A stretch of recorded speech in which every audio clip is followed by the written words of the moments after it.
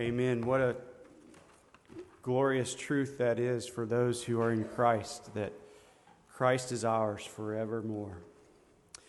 Today's passage is from Romans chapter 1, verses 18 to 32, and the passage can be found on page 796 of the Pew Bible. Please turn there with me.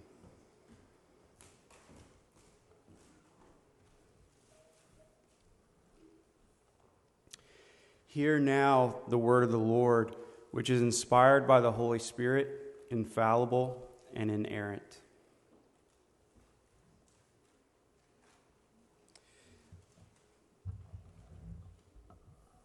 The wrath of God is being revealed from heaven against all the godlessness and wickedness of men who suppress the truth by their wickedness. Since what may be known about God is plain to them, because God has made it plain to them. For since the creation of the world, God's invisible qualities, his eternal power and divine nature, have been clearly seen, being understood from what has been made, so that men are without excuse. For although they knew God, they neither glorified him as God, nor gave thanks to him. But their thinking became futile, and their foolish hearts were darkened.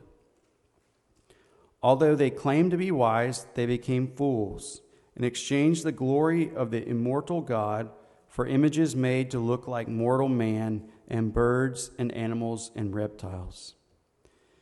Therefore, God gave them over in the sinful desires of their hearts to sexual impurity for the degrading of their bodies with one another. They exchanged the truth of God for a lie and worshipped and served created things rather than the Creator, who is forever praised. Amen. Because of this, God gave them over to shameful lust. Even their women exchanged natural relations for unnatural ones. In the same way, the men who also abandoned natural relations with women and were inflamed with lust for one another. Men committed indecent acts with other men and received in themselves the due penalty for their perversion. Furthermore, since they did not think it worthwhile to retain the knowledge of God, he gave them over to a depraved mind, to do what ought not to be done. They have become filled with every kind of wickedness, evil, greed, and depravity. They are full of envy, murder, strife, deceit, and malice. They are gossips, slanderers, God-haters, insolent, arrogant, and boastful. They invent ways of doing evil. They disobey their parents. They are senseless, faithless, heartless, ruthless. Although they know God's righteous decree that those who do such things deserve death, they not only continue to do these very things, but also approve of those who practice them. This is the word of the Lord. Good morning and welcome. I've been at Chattahoochee now. This is I'm in my fourth year. In July, we'll complete 4 years. And I probably have not taught on a more controversial passage than what I'm going to teach on today. And I am fully aware that many of us, including myself, have people in this situation in our very own families. And so, as I seek to teach and be faithful to the text, I also seek to be gracious and loving. And so, with that said, let's pray.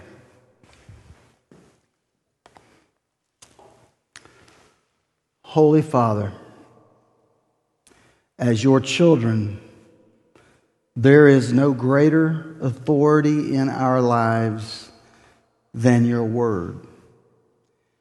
And so we choose by faith to believe all of it, not just the parts that seem to make us comfortable. would you give me grace now and give those here to worship you grace to receive your word just as it is, a word from a holy God and longing to be with his people. Would we make application? Would we surrender our thoughts, feelings, emotions to you and to you alone? I pray all of this in Christ's name. Amen.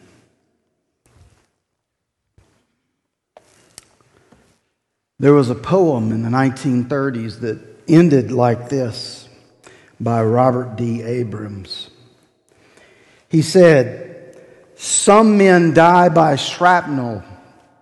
Some men die by flames. But most men die inch by inch playing silly little games." Very true. Very true. And then the Apostle Paul, in our letter in Romans 1:16 and 17, he in essence gives us a nutshell of an outline. And he's basically saying in 16 and 17, we looked at it last week, that the righteous shall live by faith, that he's not ashamed of the gospel, because it is the gospel that is man's only hope. And it is in saying those words in verses 16 and 17 that he then launches in to an explanation about the wrath of God. And for 3 chapters now, we're going to be talking about the wrath of God, because that's what Paul did. And you must ask the question, or I ask the question, why must the righteous live by faith? What is that all about? Why is a received righteousness the only way to be in a right standing with God? And as I said, Paul will talk about the wrath of God from Romans 1:18 through 3:20. And in so doing, he's showing us our need for this righteousness. He's showing us just how bad our sin problem is. And you may be sitting here going, some of us are probably worse than others, or I'm not near as bad as them. Let me just say this, cheer up. You're worse than you ever thought you were. And that's true. That's the Bible. So, Paul will present us with a dark picture of humanity. Yet it is against this backdrop that the bright jewel of the gospel will shine all the brighter. Out of darkness shines the light most brightly. Some have said, and I agree, that Romans 1:18 through 32 actually helps me understand the world that we live in. I think it is a very good explanation of the world that we are walking around in every day. And all 53 of my years, when I read this, go, yes, that's what I'm experiencing. That's what I'm seeing. Is we are, all of us, suppressing the truth in different ways. It's almost like being in a pool and taking a ball that's full of air and trying to shove it down, and it just keeps popping up underneath your hands. The truth just keeps coming up. No matter how hard it is, we try to push it down, it keeps popping up. Look with me again at Romans 1:18, just that verse. Look there, it says Romans 1:18, "For the wrath of God is revealed from heaven against all ungodliness and unrighteousness of men, who by their unrighteousness suppress the truth," try to push it down. There it is. You see in there it says ungodly people, unrighteous people. You know who it's really talking about? All of us. First, in 18 through 32, Paul's going to spend a little bit more time kind of talking about the Gentiles. But keep in mind, in Romans 1:7, he's talking to Christians, is what it says, to the Christians there in Rome. But he will focus a little bit more on the Gentiles. But then when he gets to chapter 2, verse 1, you can see the transition where he says, and unless you think because you're Jew and you're moral that you don't escape the wrath of God, let me explain this to you. And then he goes in and he begins to explain, and we'll look at that in just a minute. So, how does this work? How do we suppress truth? What is that like in the actual living out or walking out of our experiences? One question that I ask is, what truth is Paul talking about? What truth is it that we are suppressing? And in a nutshell, in simplicity, I would say, the truth being suppressed are the truths about God. And there are several of them that come out in our text. Let's look at Romans 1:19 through 21 and read that again with this idea of what are the truths about God that are being suppressed. Look with me at 19 through 21. For what can be known about God is plain to them, because God has shown it to them.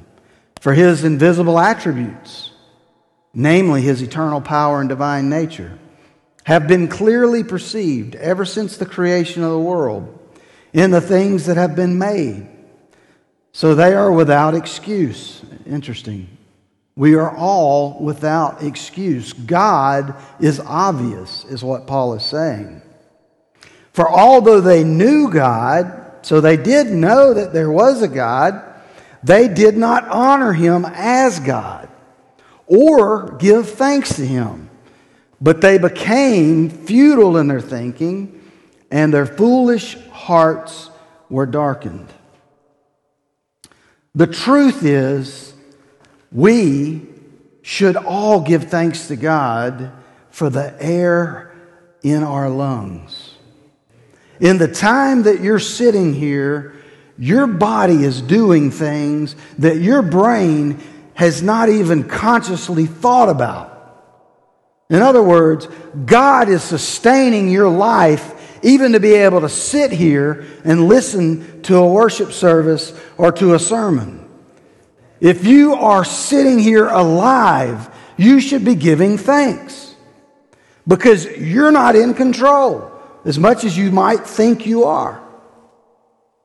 So we should be clearly seeing His eternal power and divine nature. And Paul says because of that, we're without excuse. We know God, but we do not honor Him as God. So what are the basic truths that are being denied by us and by the world? Here's one, and it's simple. There is a God.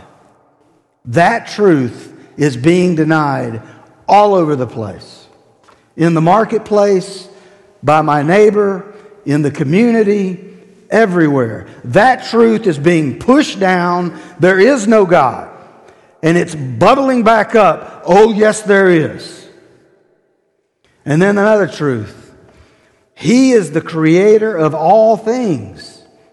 And so He's not a God. He is the God. He is not a God. He is the God. And that truth is being suppressed in our culture. Another one is, He is all powerful. More powerful than all else. Because He made all else, including you and me.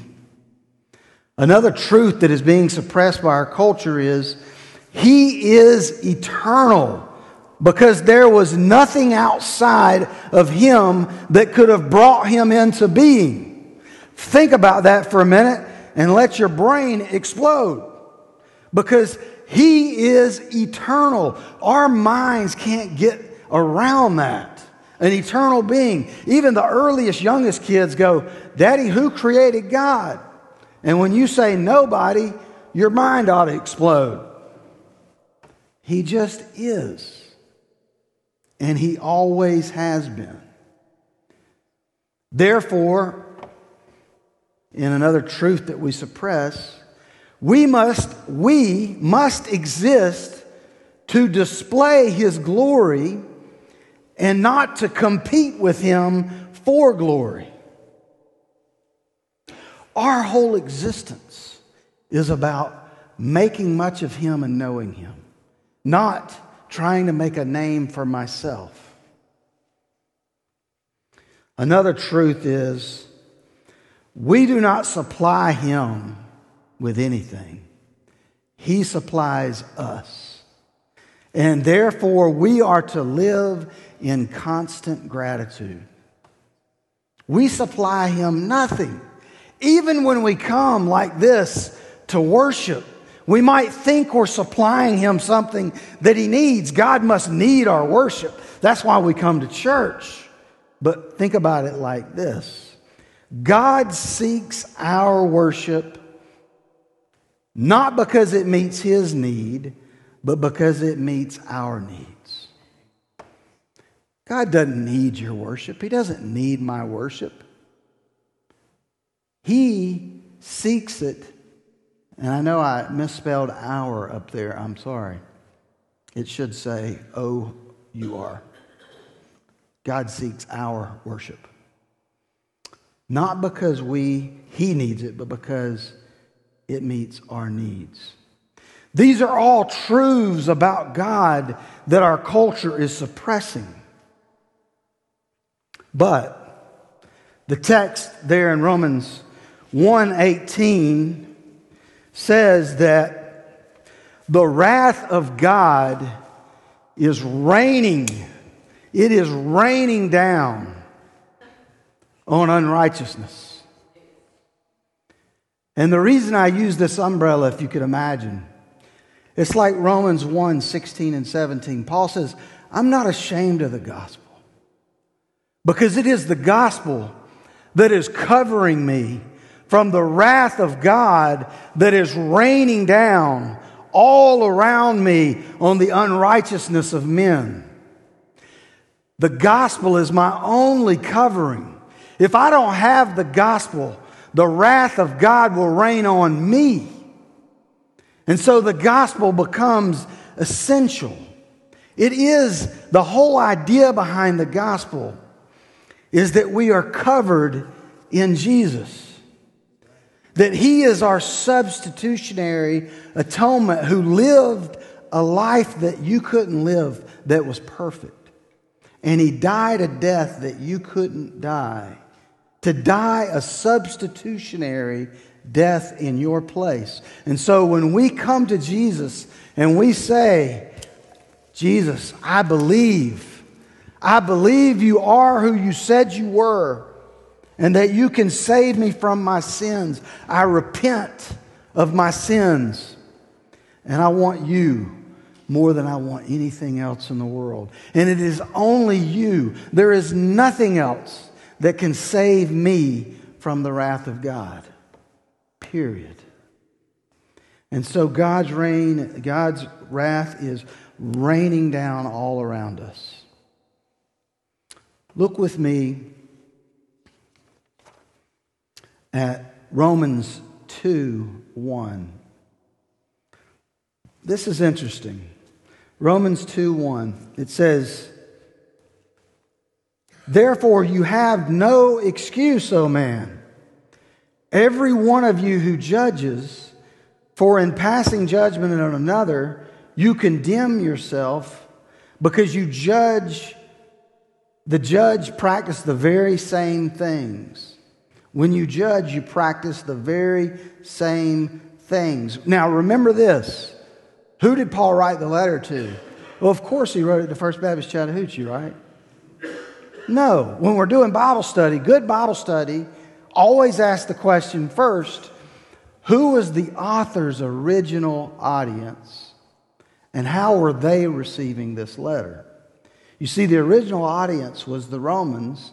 There were both Jews and Gentiles involved. And first, what Paul did is he went from 1832, Romans 1, 1832, and he talked about the Gentiles for a while. So the Jews were probably sitting over there reading the letter going, those guys, they really are bad. They really needed Jesus. And then Paul switches the gears. And he says in 2:1, therefore, so what's the therefore? Therefore?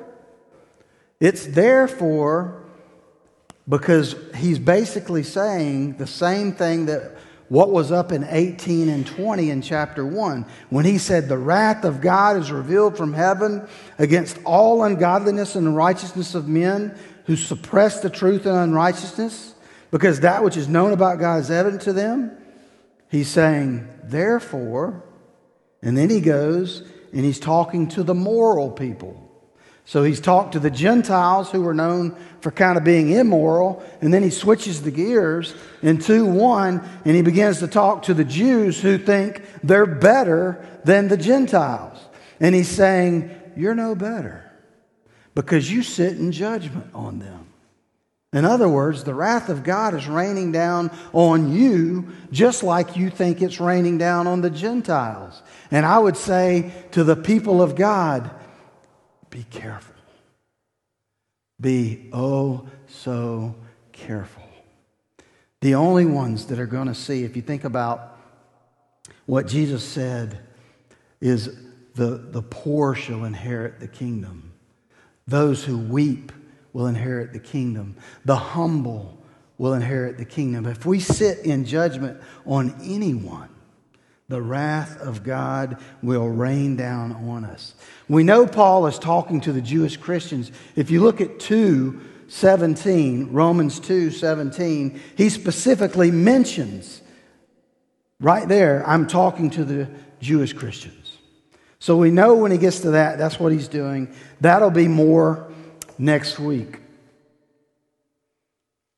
Look at Romans 1:22 through 32. Now this is the bulk of what Paul is saying, and this is the most controversial part of what he is saying. Let's read it together. And starting in verse 22, Paul says, claiming to be wise, they became fools and exchanged the glory of the immortal God for images resembling mortal man and birds and animals and creeping things. Therefore, God gave them up in the lust of their hearts to impurity, to the dishonoring of their bodies among themselves, because they exchanged the truth about God for a lie, and worshipped and served the Creator rather than the creature rather than the Creator, who is blessed forever. Amen. And then let's read on. For this reason, God gave them up to dishonorable passions. For their women exchanged natural relations for those that are contrary to nature. Homosexuality is what he's talking about. And the men likewise gave up natural relations with women and were consumed with passion for one another, men committing shameless acts with men and receiving in themselves the due penalty of their error. And since they did not see fit to acknowledge God, God gave them up to a debased mind, to do what ought not to be done. They were filled with all manner of unrighteousness, evil, covetousness, malice. They are full of envy, murder, strife, deceit, maliciousness. They are gossips, slanderers, haters of God, insolent, haughty, boastful, inventors of evil, disobedient to parents, foolish, faithless, heartless, ruthless. Though they know God's righteous decree that those who practice such things deserve to die, they not only do them, but give approval to those who practice them.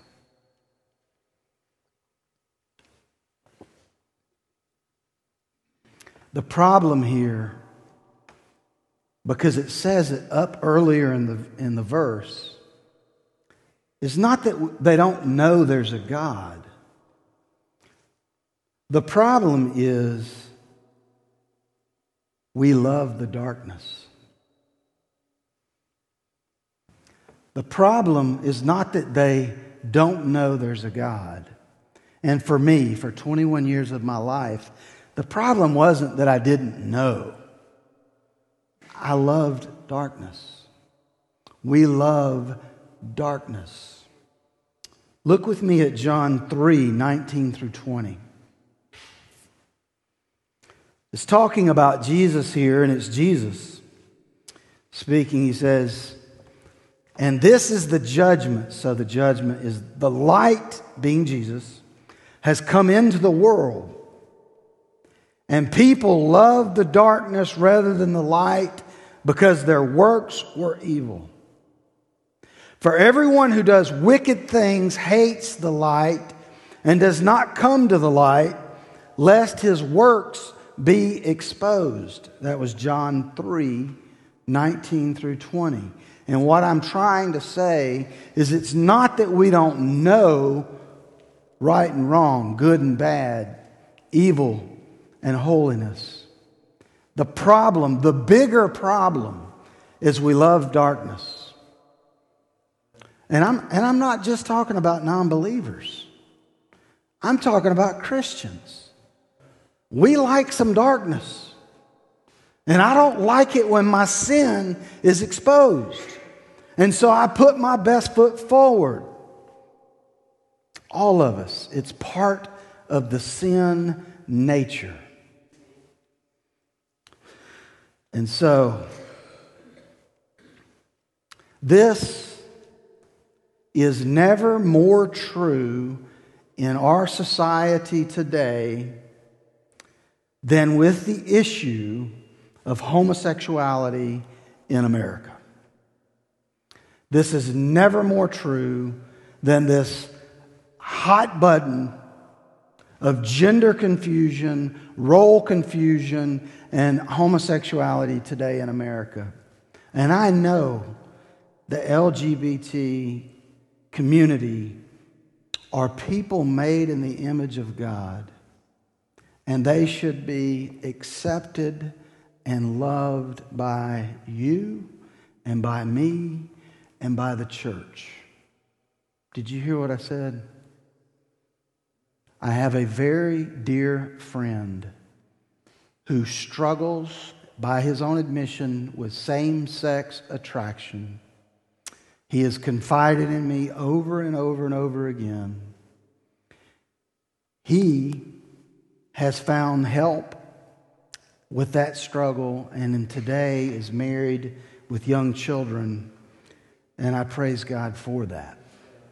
But I also realize that's not the story for everybody. But lest you think it's only in Romans 1, what we've read, I just want you to see it. Look with me, 1 Corinthians 6. Look over at 1 Corinthians 6, 9 through 11. 1 Corinthians 6, 9 through 11. This is how the text reads. Or do you not know that the unrighteous will not inherit the kingdom of God? He says, do not be deceived, neither the sexually immoral. So let me stop there too, because a lot of times pastors, I think they just run down the road on this homosexuality thing and they skip this whole other group, which right now is a big deal. There's a whole group of Americans out there that think that sex outside of marriage is perfectly normal and fine. I have someone in my family that is very, very, very close to me that believes that. But that is not the case. God has said sex is only supposed to be inside of marriage, and marriage is between a man and a woman. It's what the Bible says. Look at the rest of this. He says, neither the sexually immoral, nor idolaters, nor adulterers, nor men who practice homosexuality. And what that's saying in that text is they'll not inherit the kingdom of God if they go on practicing this type of sexual immorality. Now, the question is, well, could they turn from their sin and repent and follow Christ? Yes. Praise the Lord. And that is the story of the friend that I just shared. That is his story. I have another friend who struggles with the same-sex attraction. He's a man. He's never married, but he's not giving in to those lusts. And he's walking with God. And so there are ways to do it. But if we just say it's okay and we gloss over it as Christians, that is heinous evil. And I'm saying that because go back and look at the end of our verse in Romans 1:32. In terms of just one of the most evil things we can do is found in Romans 1:32. Look at Romans 1:32. It says this, though they know God's righteous decree that those who practice such things deserve to die, they not only do them, but give approval to those who practice them. They don't just do them, but they give approval to those who practice them. Why do I say that is the most heinous? Because of this. God says those that practice this type of immorality are condemned, without repentance and faith, are condemned to eternity in hell apart from Him. So then if you say to that person, because you're trying to be loving, if you say to them, it doesn't matter, it's okay, that's heinous evil. God has said that is not good. God has said the punishment for that is eternity separated from me in a place called hell. So then you come along and in the name of love, you decide what's right versus what God has said is what's right. And you say, no, it's okay. That's evil. That is evil. Because their soul is eternally at stake. And so for you to say what is okay when God has said it is not okay is just plain evil. That is, if you believe the Bible. If you don't believe the Bible, you can tell them whatever you want. But the truth is, we don't tell them the truth because we want to be loving. I get that. I have an equation. I want to show it to you. Love minus truth is really just deception. To be warm and fuzzy with somebody and never speak truth is just deceiving them. And in this case, it's deceiving them for all eternity. Now, truth, and this is what happens with pastors like me, they feel obligated to speak the truth. So they get up here and they scream at people about homosexuality, and they miss the whole love thing completely. Truth without love destroys people. Who can handle truth without love? I know I can't. And so I ought to be in relationships, personal relationships with people that are in same-sex attraction and struggling, and I ought to be loving them more than anybody else in the world. Because I have both experienced truth and grace, truth and love. And that's what they need, is to experience truth and love. And truth and love develops them. It brings them out of deception. It brings them out of destruction, and it develops their soul so that they can spend eternity with God. And that is what we need to be as a church. So, someone might say to me, I was born this way.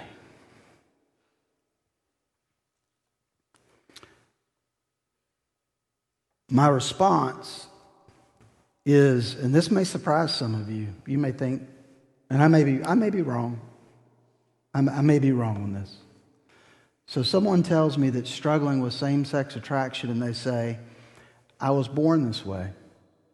You know what my answer is? You might have been. You might have been. But we were all born with a sin problem. And God's call on all of us is to come and be holy like Him. And your struggle might be same-sex attraction. My struggle might be I want to have sex outside of marriage, or I want to drink more than I should, or I want to do drugs, or I want to steal from people, or I covet a lot. The issue is we all are struggling. The response from the Christians should be, come struggle together with me against our sin that we may know God and experience eternal life. That's the right answer. You know what we're telling little children that are 4, 5, 6, 7 years old? As a country, right now, we're telling them, you really may be gay, and if you need a sex change, you probably should do that. I don't think that's helpful at all. God's Word says it's wrong. God's Word says if I created you a male, you're a male. Receive that. There's a lot of things about who I am that I would not say to you because I'm too insecure to tell you, that I have to just receive from God. God, you made me with this weakness or this issue. I'm just going to receive it from you and trust in your infinite wisdom that this is good for me. Don't we all have those things? And so, the reason homosexuality and more sexual immorality, not just homosexuality, but any sex outside of marriage between a man and a woman is so rampant and normal, it is normal now in our culture, is the end of verse 32. But they give approval to those who practice it. The more people that give approval, the more normal it becomes. Can't you see it? If there really is a God and there really is an enemy of God named Satan, what a strategy to wreak havoc on the souls of people. That's what I think is happening in this text. They're being turned over to debased minds because they're suppressing the truth of God for lies. They're suppressing, and maybe it pops up over here, but they're going to keep suppressing, and then we try to be loving, but we don't bring truth to bear. And here's the thing, there's a difference between accepting people where they are in their sin and approving of that. We should be the most accepting and loving people on the planet because we have experienced the grace of God. But God is also calling us to not say, it's okay. Do whatever you want. That's not loving. That's not real love. And so, may God help us as we move forward in this study and understand sin for what it is and our great need for a Savior. Let's pray. Father, I thank you for your word. Your word is life and truth and goodness. And though some of it is hard to understand, we trust that it is true. Father, I lift up members in my family, members in the family of those that are sitting in front of me who are living out in some of this sin. I pray that you would do a redeeming work in their lives, that they would turn from their sin and follow you and stop suppressing the truth of God for a lie. I pray this in Jesus' name. Amen.